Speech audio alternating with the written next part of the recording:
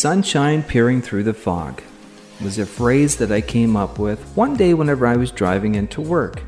Let me introduce myself. My name is John McGovern.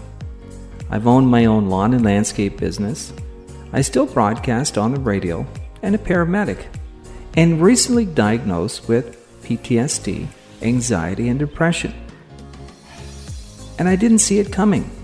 But sometimes the people afflicted with PTSD are the last individuals to look in the mirror. I know I didn't. It was hard to admit I was broken. My emotions, every emotion, in 1 minute. I was a mess.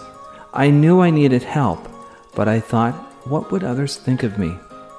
Until the day I looked at my family and I could see in their eyes that I was not me anymore. So I reached out for help. Another edition of Sunshine Peering Through the Fog. My name, John McGovern. Been battling post-traumatic stress disorder for almost a year. An anniversary is going to be coming up soon, just after Christmas, whenever I put my hand up and said, I need help. It's been a long, arduous task, but one task that I'm glad that I did, but one task that I should have done years before. Let's say removing all the demons in the closet. Now, I know with my team that I work with, my psychology team in Sarnia, Ontario, Canada, my family and myself, we're doing this all together as a group, as they say, the tools in the toolbox. Now, the tools are working awesome for me, but whenever your mind sits there and focuses on one thing that's said, do you get fixated on it, or do you sit there, analyze it, dissect it, and put it into categories?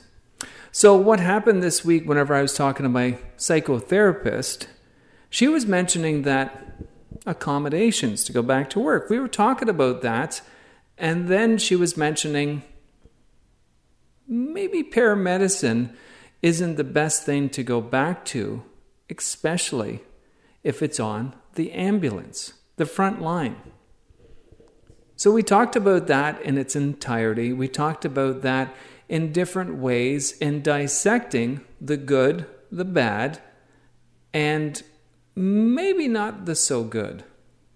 And it really puts perspective in to something that you've put your heart into for one day, a year, 10 years, 15 like myself, or for people that is already retired from frontline work or has had a trauma happen to them. We have to sit there and think with a clear mind.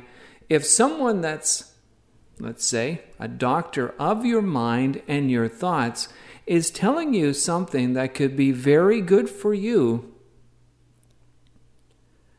maybe we should take their advice. Maybe we should think of it as the laceration of my mind is healed with minimal scars, or is being healed. Do you want to be put into a position where it's aggravated, where it opens up, and maybe the next time it doesn't heal? Something for you to think about whenever your psychology team, if you're already getting help, mentions the small nuances, what might be better for you, and how to absorb them and categorize them. This is another edition of Sunshine Peering Through the Fog. You can always reach out to me at my email, sunshinepeeringthroughthefog@gmail.com. Would love to converse with you, would love to chat with. If you're unsure on how the process works, I can share how my process has worked thus far. And don't be scared. I'm almost 50.